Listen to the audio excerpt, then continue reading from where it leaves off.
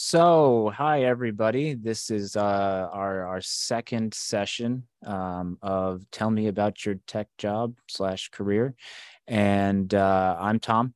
And Darcie, I told you, I think I mentioned that I'm going to put this out in podcast format too, so that's why I'm kind of hosting and introducing in a manner that's a little different than I normally would for class, because I'm going to become a famous podcaster, or I'm going to fail miserably at figuring out how to do it all and give up, and everybody will just have to watch this on D2L. Who knows? We'll find out. But first of all, thank you for coming. So we have Darcie here, and Darcie was a student here at iTech a while ago. It's been a while. Almost a decade. It's been almost a decade. And I've had the pleasure of meeting some really cool people as students throughout the years, and Darcie is definitely one of them. I remember having Darcie in class. In fact, in this classroom, you and Leonard and a couple of others, Jared, I think.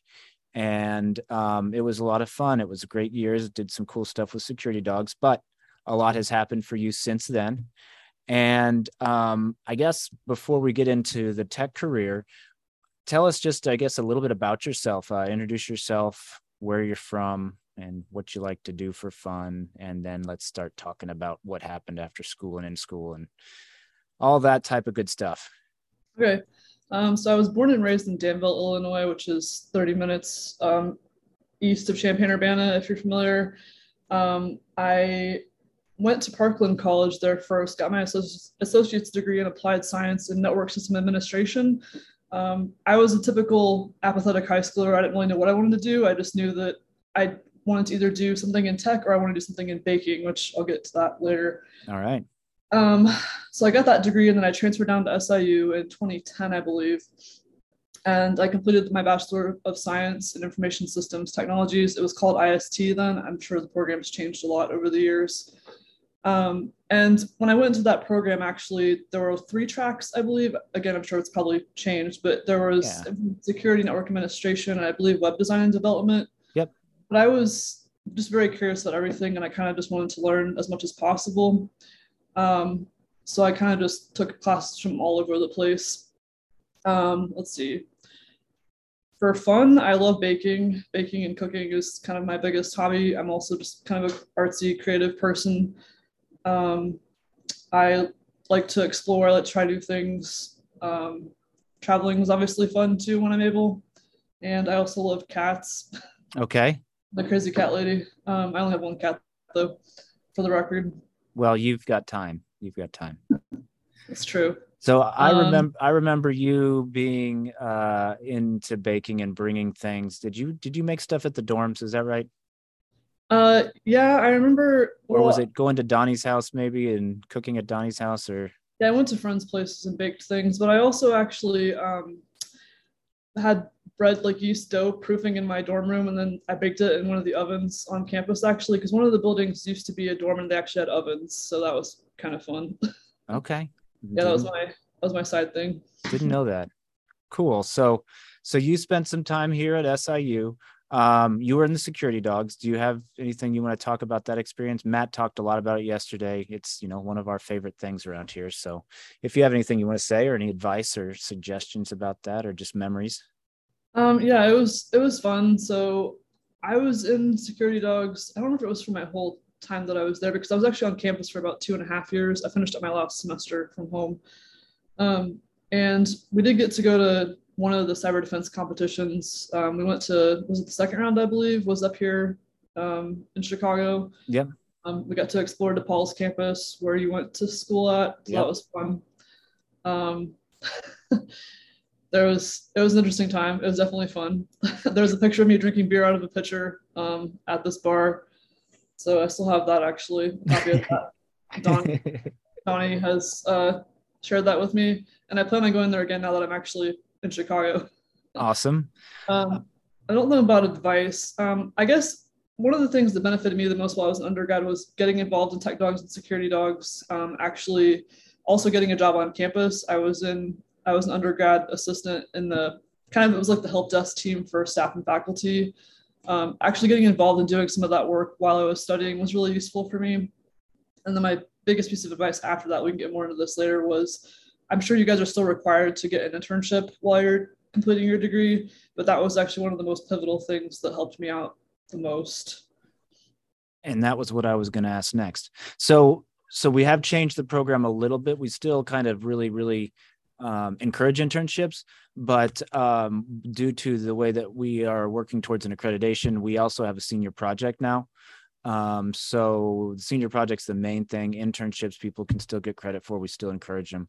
One thing that you did mention, though, was student work on campus. And for those of you who are local to Southern Illinois, and you may not know, but SIU has an awesome history of hiring within, student workers to do some pretty cool stuff while on campus, like you mentioned. Student workers that go to work at either the Office of IT on campus or through some of the other, units, departments, schools, colleges, whatever, in tech roles, get to do a tremendous amount of stuff, real stuff, real stuff that they help learn about from their supervisors, and cool projects. Right now, the student workers are working on, if I remember correctly, with Anton, a project building out infrastructure in the dorms, the towers, right now. So a really big project.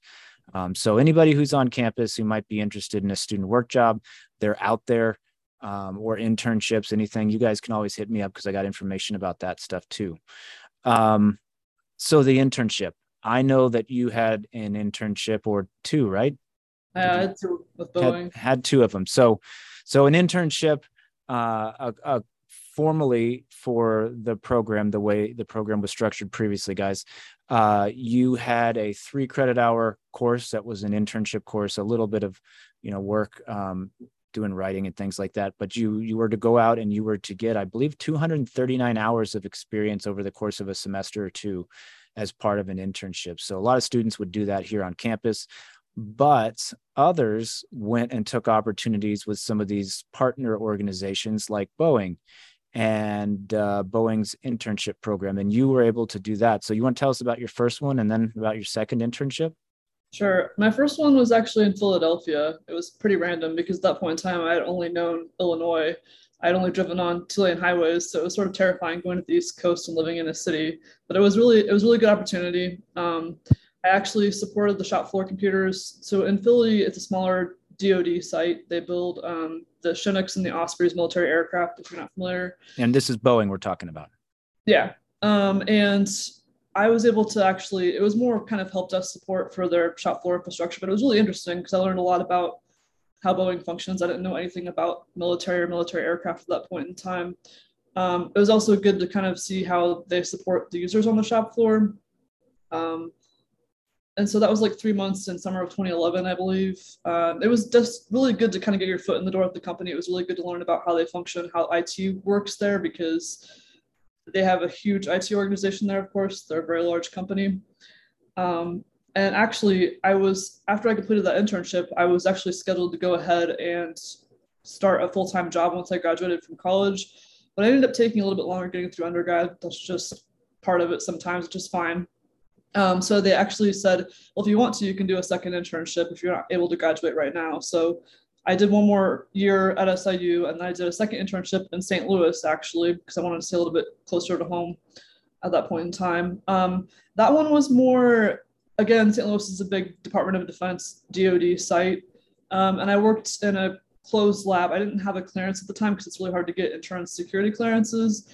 But it was really interesting to see their closed labs, and they use a lot of virtual machines there. I don't remember all the specifics anymore because it's been so long ago, but it was really good exposure to just see how the IT organization functions and meet different people. And again, that's what ultimately got me my full-time position after I graduated.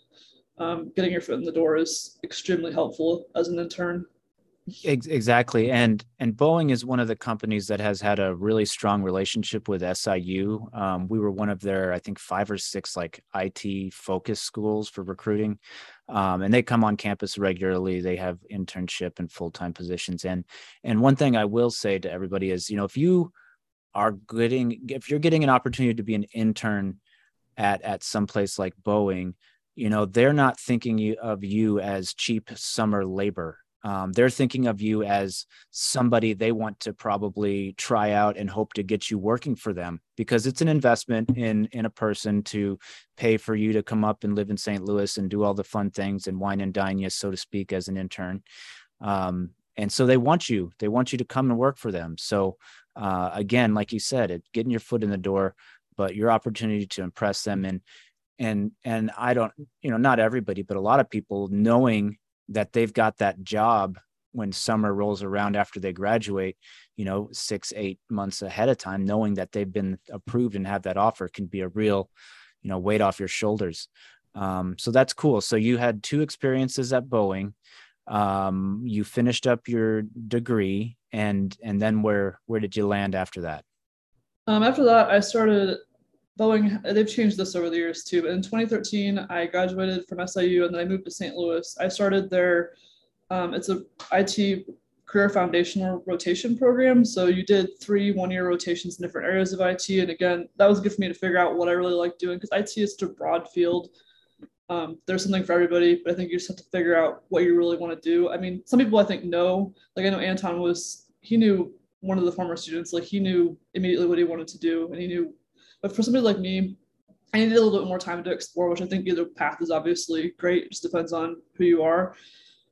So my first year, I was what they call a functional analyst, where I supported a group of end users that were in the intellectual property management group. Intellectual property is obviously a very important thing at a company like Boeing.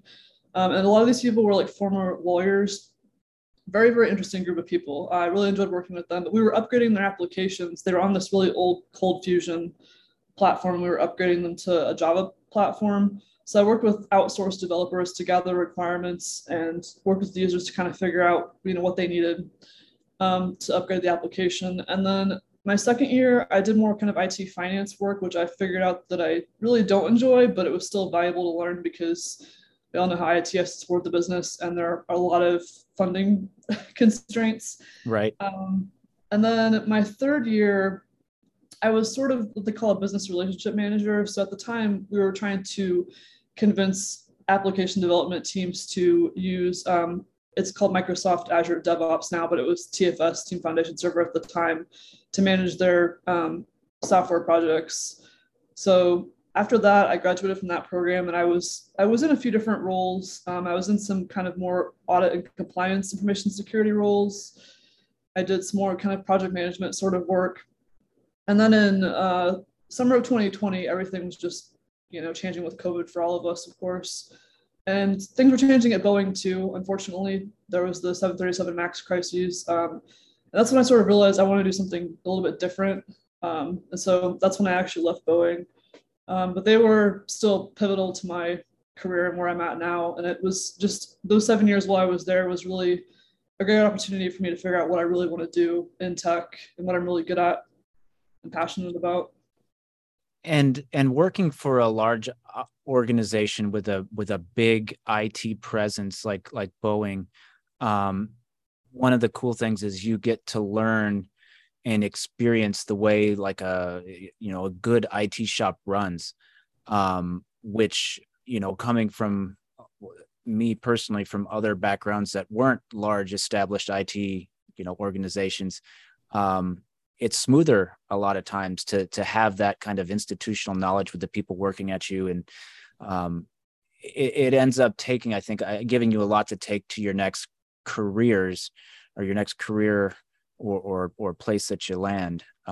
So that's cool. And, Boeing, with the one thing to mention about the ITCFP, the IT Career Foundation Program, which I still think that they call it that. And Yeah.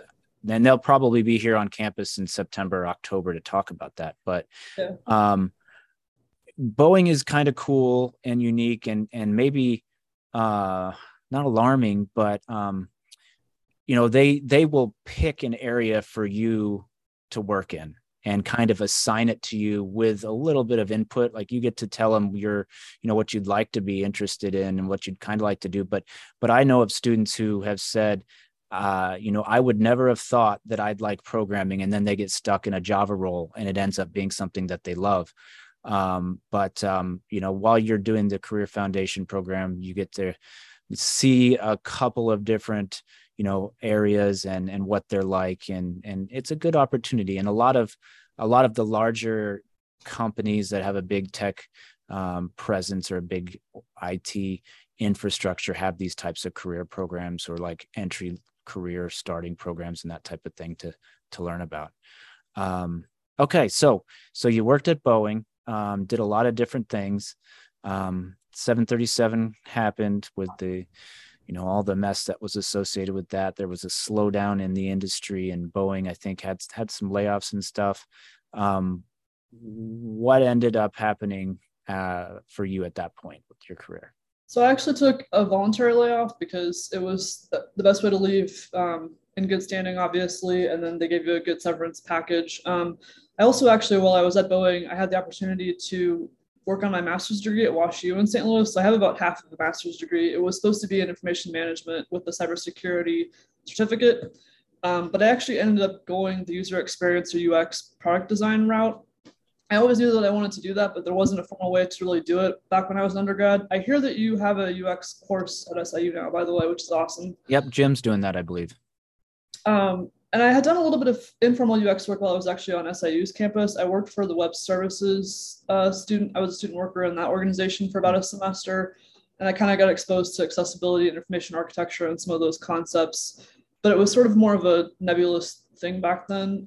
There was only like probably a small handful of human computer interaction degrees even in this country at that 10 years ago, but it's kind of blown up in the past several years in the industry.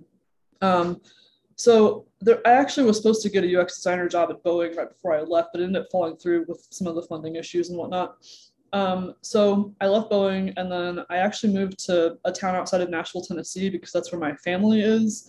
And I decided to pursue a UX boot camp through a company called General Assembly. It was completely virtual, 3 months, very intense.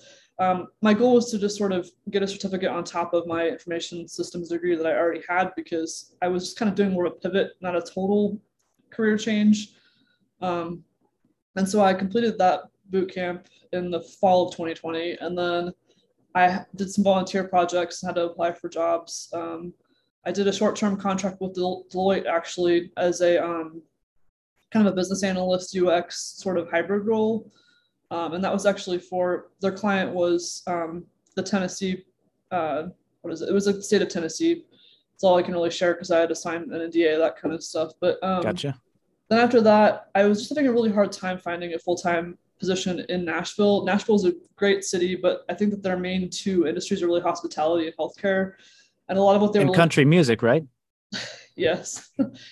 And I actually, remote roles are great for a lot of people, but I'm somebody who doesn't do well fully remote. I kind of need that separation between work and home life. So I wanted at least a hybrid role. And they were looking for a lot more senior people as far as UX was concerned. As far as like my tech career is concerned, I'm at a more senior level now. But since I was making a switch, I'm kind of still like at an associate or junior level for a UX or product designer. So I went through that job process. I forgot what that was like because I got so comfortable with being at Boeing, and I hadn't had to deal with that, since I was an undergrad. So that was an interesting experience. Right. And finally, one of the people that was in my UX cohort, the online cohort, actually lives up here in Chicago, and he was posting about openings at a consulting agency that's actually in River North. And I was like, you know what, why not? I always really enjoyed Chicago. I never really saw myself being back in Illinois, but it just seemed like a good opportunity. So I went through the interview process. I actually started the interview process last October, and by beginning of November, I was getting ready to move up here. So it happened super fast, very unexpectedly, but sometimes that's the way that life goes. And so now I'm an associate product designer at the company was called DevBridge, but my second day there, they actually got acquired by a much larger software development and design company called Cognizant Softvision. Okay. So that's where I'm at now. Okay, so maybe I should have asked this earlier, but tell us what UX is in your own words, because it's something that it's one of those things that's now like a core competency in tech education programs. But I think maybe it's kind of like one of these unsung heroes that people don't realize what all's involved in it and how much it impacts what they do daily. So tell us. UX, it's almost as broad in its own little way as just IT or tech is in general. It's kind of its own area, but it's also a multidisciplinary field. It combines tech with design, making things look pretty, a lot of psychology, sociology, that sort of stuff. And it's a broad range of things, but it can entail doing user research, like studying your end users. It can entail designing user interfaces. It's also just gathering requirements, but we tend to do it in a more agile project management way nowadays than kind of the traditional waterfall methods. It's what I learned at school.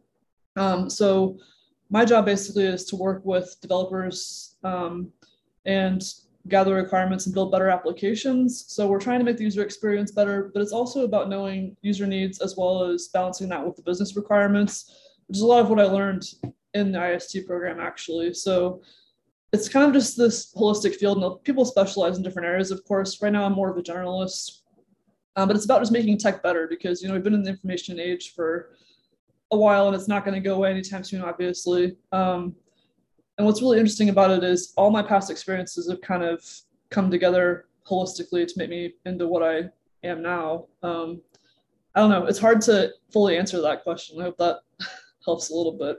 That definitely helps. And I think, we've all been to a web page or looked at a software application where like the button is in just a terribly inconvenient spot. Or like me personally, I am colorblind.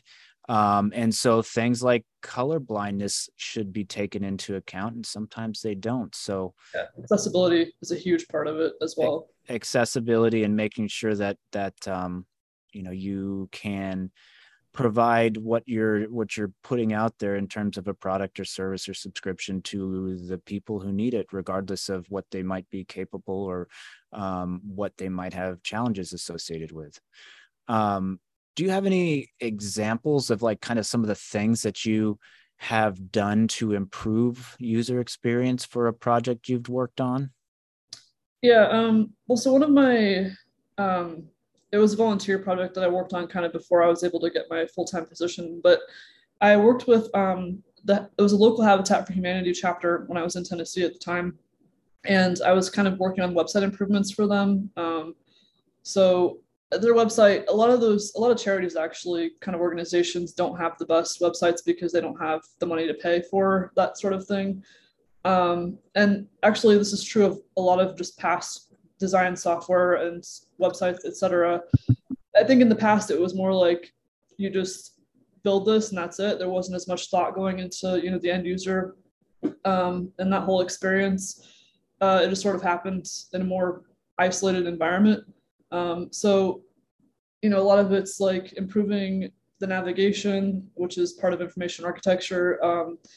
It's also kind of thinking about the actual people that use it, kind of dividing it up into personas. So like for the Habitat for Humanity site, you either have usually volunteers, or you have sponsors, or you have potential homeowners who are trying to figure out, am I eligible to get a home through Habitat?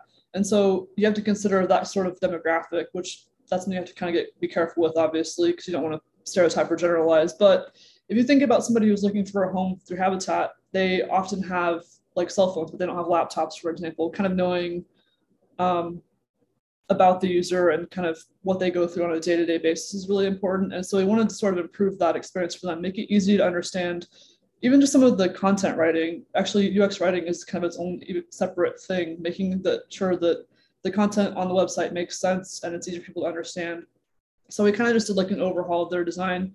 We also pulled from, so Habitat has its like own international branding with colors and fonts and kind of rules along those sort of lines for the user interface. So we pulled a lot of that in too for consistency. Since then, I'm working at a consulting company now, like I said. So we actually work with larger organizations like the Boeings and places like that, where they have a UX group a lot of the times, but they don't necessarily have the skill set or the time to actually do it in-house, or they need the expertise of other people to help them out with things. So some of the projects that I've been on, my team's portfolio is focused a lot on the financial industry. So kind of improving that experience. That's been really interesting to learn. And then the project that I just finished up was for a car dealership industry. It's learning about improving kind of the appointment booking experience for people, service advisors at car dealerships.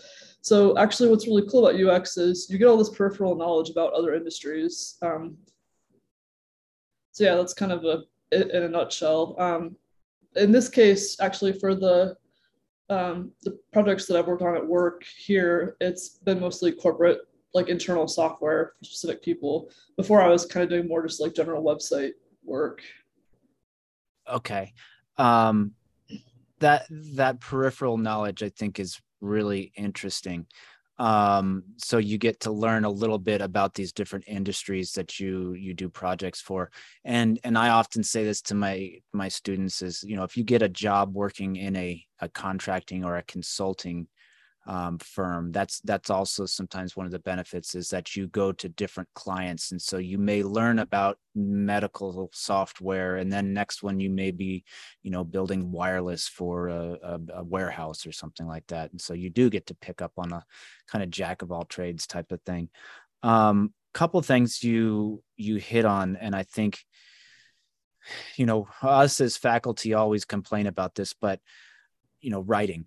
And you have been somebody I remember always was very good at written communication. With the stuff that you'd turn in was written nicely, and unfortunately, that's something that's lost at times. And I'm thinking specifically about my 15-year-old son, who was asked just to write a nice letter to his mother on a birthday card on Monday, and he wrote 12 words with no spelling, no punctuation, nothing. And the written communication can be what will land you a job or not in a lot of cases, even if it's not something specifically dealing with, like user experience or tech documentation. It's something that is important. Let's see, what else? So you were working on, you said, a lot of internal software application user experiences for your clients. So your clients have some sort of like an intranet or a web-based application that they have.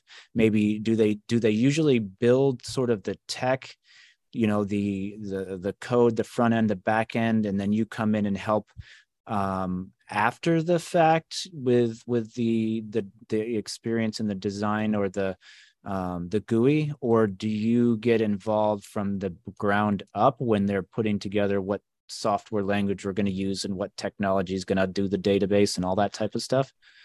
It depends. So mostly we do web-based applications. In the case of one of the projects I was on, it had already been built internally, but they were needing a lot of improvements on it. So we kind of had to work within those constraints. In the case of another one, we actually have, so all of our developers and business analysts are in Lithuania, actually. They're either in a city called Vilnius or Kaunas. So they're usually the ones that kind of decide what the tech stack is going to look like, what the overall system, everything is going to look like, just sort of the infrastructure diagram. So yeah, it just depends. Sometimes they'll have it like built out. Sometimes they have to kind of do their own research. And then usually from there, say that if they already have it in place, and it's just us kind of like gathering improvements, and then we have the designs and we have the kind of the requirements built out, and then the developers will take it and implement it, and then they have like a testing group, a separate QA group that actually does the UAT, user acceptance testing sort of stuff, and then we keep iterating on it from there since we follow the agile principles. But then in the case of like a brand new project where it's something that we're just building from scratch, we do what's called like a discovery phase, where we do a lot of research to kind of figure out making sure that we're building the right product. So we work with end users, we look at competitors, software to kind of see what else is out there and what other people are doing. And then we start building out requirements from there. We have a product manager that sits, some of them are in Chicago, some of them are in other offices. And they're the ones that sort of manage the project and the requirements and sort of piece everything together and kind of prioritize what we're going to do for the designs, if that helps.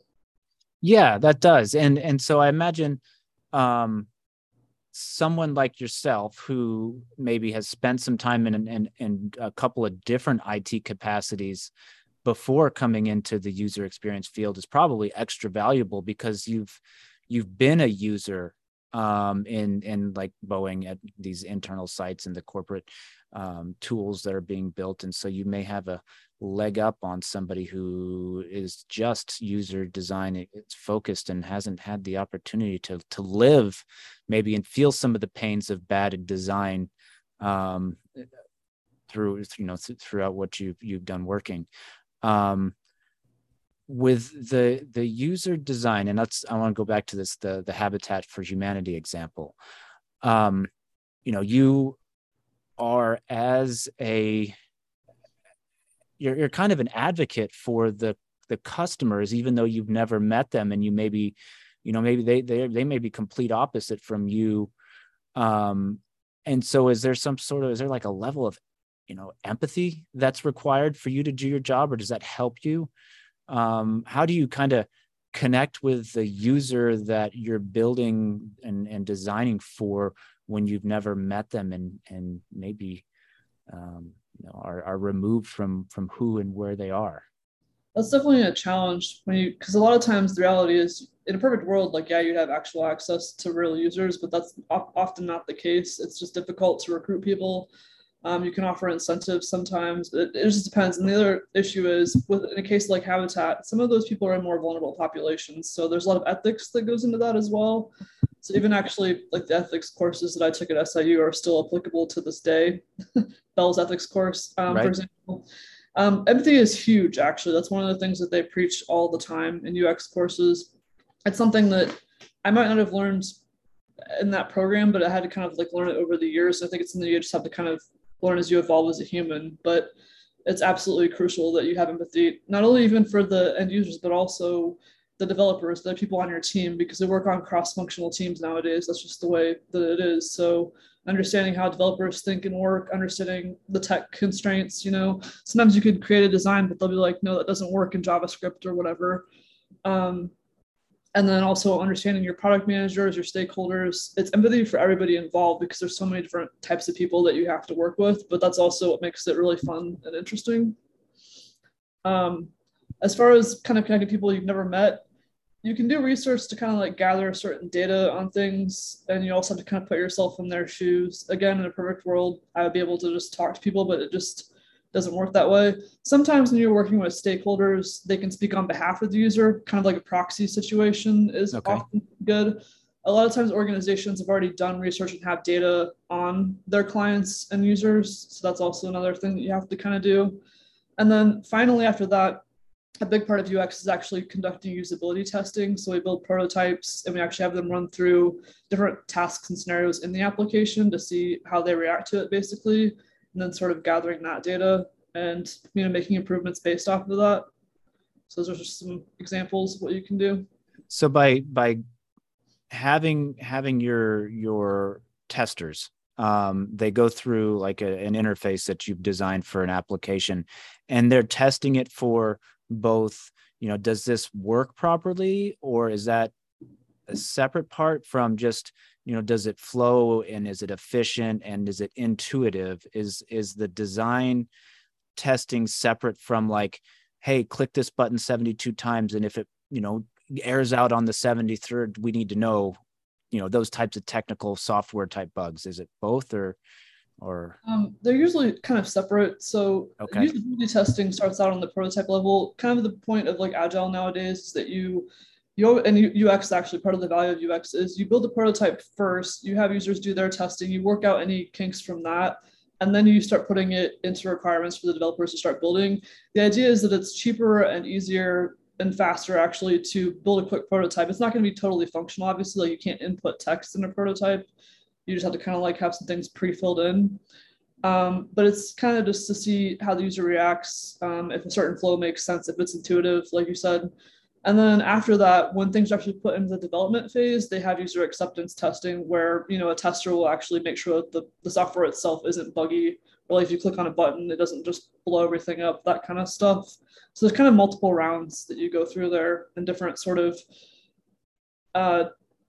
outcomes that you're looking for with the different testing. Um, Question I have is like, what are some of the hot technologies that are being used to develop apps now? Are there specific new languages? It's still lots of Java. What are you seeing out there from the people who are doing the dev, and then also like the tools that you use? So since we do mostly web-based applications, I'm seeing a lot of React JS, JavaScript, I think is what it is. I haven't taken development classes in a while, so I'm a little bit further removed from that nowadays. What else? They still use obviously HTML and CSS in certain cases for some of the front end stuff. I'm actually drawing a blank on some other ones. I have to go look at some of our infrastructure stuff. So I'm sorry, I don't have a good answer for that. For our tools, we use the big prototyping and just building wireframes and mockups and things like that. We use a program called Figma.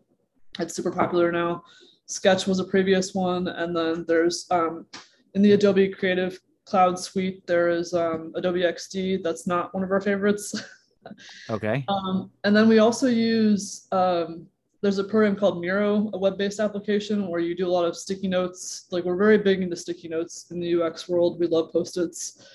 What else? We use Jira as our kind of agile software management tool. Some places still use the Microsoft Azure DevOps version. We use SharePoint. They call it OneDrive now, I guess. And then Confluence is another one. It's one of the Atlassian products like Jira. So those are some of the biggest tools that we use. Awesome. Tell us, like, what is the average day for you like with your, or maybe the average week if you're hybrid, remote versus in person? It also depends. So right now I'm supposed to be in the office 3 days a week and at home twice a week. That's kind of the general rule, but with COVID, that's sort of changed everything. So I have a lot of meetings. Actually, being in tech in general, you'd be surprised by how many meetings you have to sit through. But it's because there's a lot of back and forth and a lot of discussion. You have to make sure that you're aligned on different things. So I have kind of internal meetings with my senior designer that I work with, and then we have stand-ups, just an agile term, daily stand-ups with the developers. We also have meetings with the clients themselves.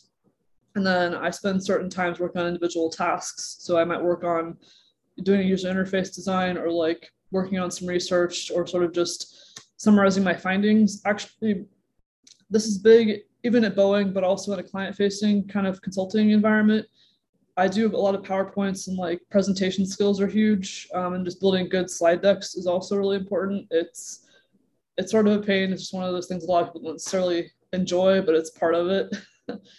So I've had to like present my findings, to kind of knowing your audience to higher level stakeholders. That's hard for me sometimes because I think a lot of us in tech love getting in the weeds in things and getting in the details. But then kind of like disseminating that information to different audiences is a big part of my day. And I had to do the same thing at Boeing too. So I think it's sort of regardless of where you're at, being able to present technical information to people that might not necessarily be as technical is huge, just as sort of a side note. That is an awesome thing to share, and it's something I think about a lot. Being able to, and I think this kind of separates out an IT person.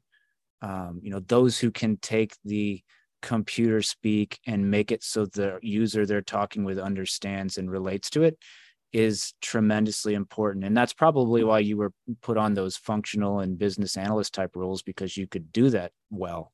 It's hard though. It's something that I had to learn. I think you can learn it over time, but it's not something that necessarily came naturally to me because I've always been a very introverted person. I think a lot of people in tech tend to fall on the more introverted end of the spectrum. Okay.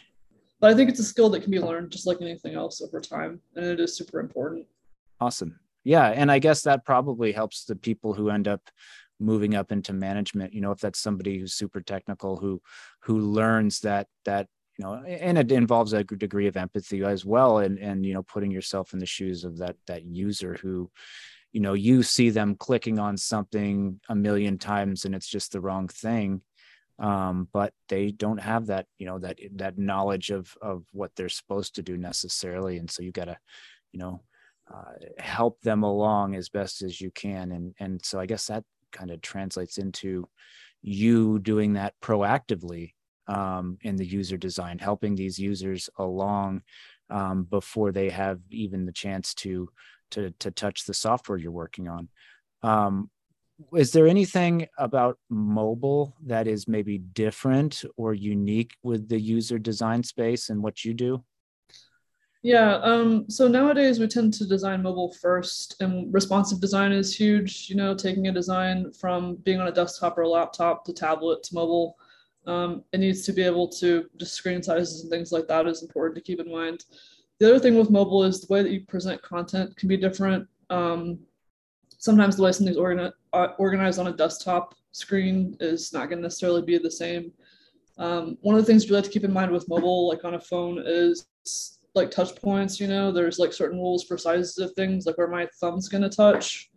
What else? Certain things, certain features, or I guess interactions is the right word. Interactions on a desktop environment, like in a desktop environment, I can hover over something and get a tooltip, with my cursor. On a mobile app, you can't do that. So like you have to do a lot of tapping. Some of the interactions tend to be different as well. But the kind of the general rule nowadays is that you design mobile first, since a lot of people do use mobile. You kind of have to consider all the different avenues. It's gotten way more complex, I think, over the years as technology's evolved. That brings me to something I experienced just this week. I had to fill out some sort of form, and on the mobile, because it was sent to me via text. So if it's sent to me via text, it's obviously right there in your phone, and the mobile gives you the click here and then use your mouse to, write a signature out, or you use your finger to write a signature out. And on the mobile, it just would not appear. So I was stuck for 2 or 3 days not being able to sign this document for this company because I just kept forgetting to transfer that link over to the computer. As soon as it goes to the computer, you can sign away and everything works perfect. But they missed that user design experience person, suggestions. They needed you to be hired for that application. And it fell short in that case. Let's see, we're getting close. Anything else? And I want to give you a chance to talk about, I know you're really into baking, and I saw your pictures and stuff, if you want to talk about that. But if there's something else related to work or technology or advice, something that you want to share that we haven't covered yet? Let me think. I kind of already touched on this, but I think my biggest piece of advice is explore while you're in school. Do as much as you can with internships, volunteer work, working on campus if you have the time. I know everybody has different situations, but trying to get as much of that in as you can. And then if you're not really sure what direction you want to go in, I think just being open and trying different things out, and then just kind of making a note, like even keeping a journal of like what really interests you, what kind of areas are you really passionate about, what do you feel like your natural talents are, and kind of leaning into that, because there really is a place for everyone in tech. That's kind of the beauty of it. And I think the fact that I've been able to explore over the years has been really cool. It's been cool to see where I started. I started out in network administration, which I couldn't tell you how to like do any kind of Cisco commands anymore, but I still have some Linux commands. But that experience, it's kind of what shaped me into who I am now. Like I have that more holistic approach. And actually, when our product manager brings up infrastructure diagrams, I get kind of excited. The other designers are kind of just low-key where I can like space out. But it's all kind of tied together over the years. And so even if you try one area and you're like, okay, this is not working for me, I would say just keep exploring and seeing what you are open to. It's also really important.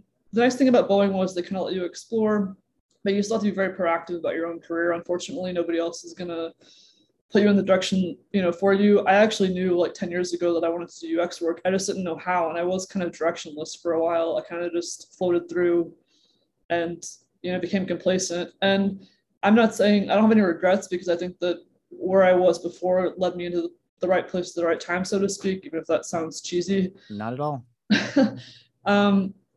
But I had to push myself in my own direction there. Like I was very fortunate to have a lot of mentors over the years. Obviously, Tom, you wrote so many scholarship recommendation letters for me. I remember.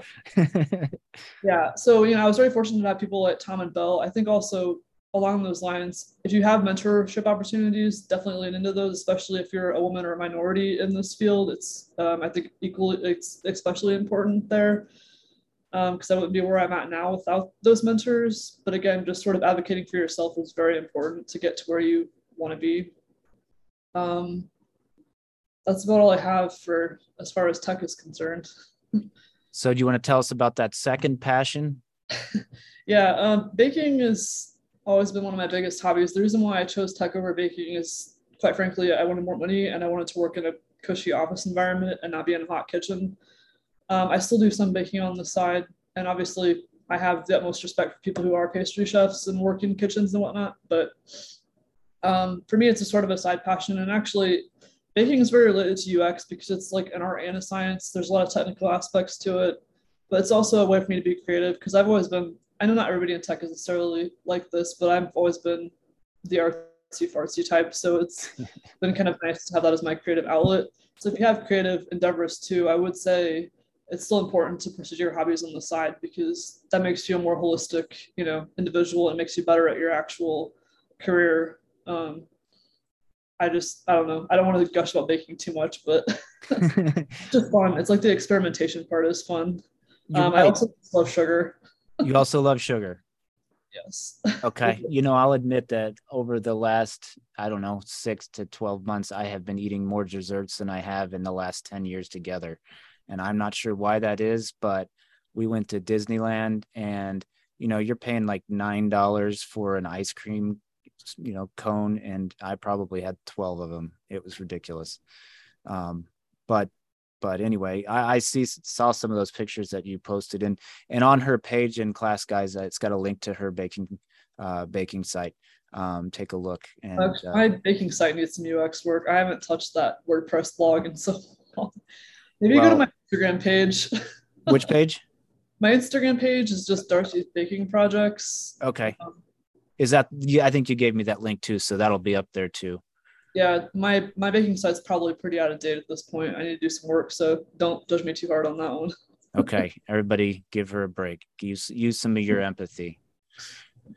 All right. Any questions from anybody out there? Any of our students? We had about 9. Anybody have any questions for Darcie before I've got 5 questions to wrap up for you. You used to listen to Paul.com and Security Weekly. Did you ever listen to those podcasts with? I haven't anymore. The last podcast that was tech related, I listened to a UX one every now and then. And then I was listening to one about APIs for a while there because I was trying to understand them better. APIs are also a huge part of UX, not necessarily my work, but like working with developers and the product managers it's important to kind of at least have a basic understanding of UI or APIs. So that's yeah. That's a good point. That's something I wouldn't have thought about. Questions, everybody? Anybody? Anything to ask Darcie? All right. Well, I have my 5 questions for you then. Off the cuff. I got to find them because I don't have them memorized yet. Let's see. What is and maybe you answered this, what's your favorite type of food or restaurant, anything of that nature? It's hard for me to answer because I love pretty much any cuisine, but I would have to say probably Mediterranean or Middle Eastern. Those kind of cuisines are my absolute favorite that I never get sick of, but I'll eat almost anything, honestly. Okay. Let's see. Do you have a favorite book, podcast, movie, TV show, anything that kind of has a basis on technology or weaves that as a theme? That's a good question. For books, I mostly have a lot of UX related books nowadays. If anybody wants to read about UX books, I can send a huge list over if you're curious. I don't have one off the top of my head. I'd have to go look at my bookshelf. TV shows, I'm trying to think of ones that I was more into that were more tech related. There was one on Amazon. I'm not saying it was one of my favorites, but it was interesting. It's called Upload, I think, where you like upload part of your consciousness after you die or whatever, and you can still interact with kind of the AI version of you with people that are still alive. I don't know if anybody's seen that, but that was really interesting. It actually brought up a lot of like ethical and privacy related questions for me. So that one made me think.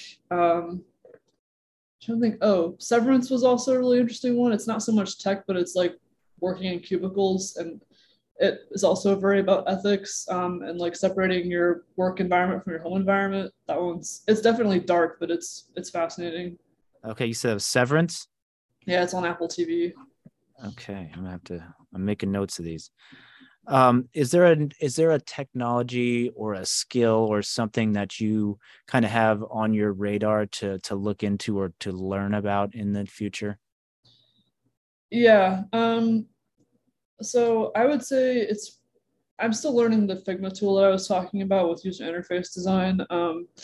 I can like create things from scratch, but there's a lot of automation that's going into it nowadays, sort of making it easier to duplicate user interface designs and whatnot. So that's something that I've been working on for self-development. Um, what else? Just trying to get more efficient with it, really, like trying to make my processes and the way that I work a little bit faster and more efficient is my biggest thing that I've been doing lately. Um, trying to there's any other things off the top of my head. I'm also actually working on facilitation skills as well, because that's a big part of being a consultant, especially as you level up as a senior. Facilitating meetings, facilitating workshops, that sort of thing is it does not come naturally to me at all. It's really hard. It takes a lot of energy. So it's a side thing that's definitely useful in tech, and especially as you get into corporate environments. Cool.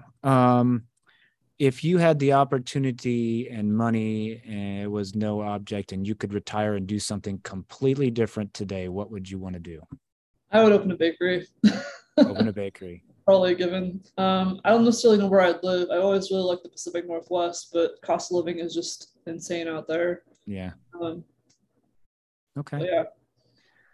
All right. And then lastly, any parting words of advice for somebody finishing up their schooling, getting ready to go out and enter the tech career field? I think I already sort of touched on it, but I think just being open to learning, because it's starting out your career is always hard, especially if you're either changing careers or whatever level or age you're at. It doesn't really matter. It's challenging, but I think also just cutting yourself some slack and giving yourself some empathy is hugely important, because there's so much learning that takes place then. I know like when I left SIU, my confidence levels are probably complete garbage. But just seeing how I've grown over the years has been really interesting for me. I've come a long way since I was a very shy student in your classes. Um, but just having a little bit of faith in yourself and knowing that whatever you're doing, like you went into this field for a reason. You're obviously great at something within the field and you're passionate about something within it, and just kind of keeping that in the forefront of your mind when things are challenging, because no matter what field you're in, there's going to be times where it's just not great. There's ups and downs, just like every other aspect of life. Yeah. Fantastic. I like that. That's great parting words. And with that, I would like to say thank you. I'm going to stop the recording.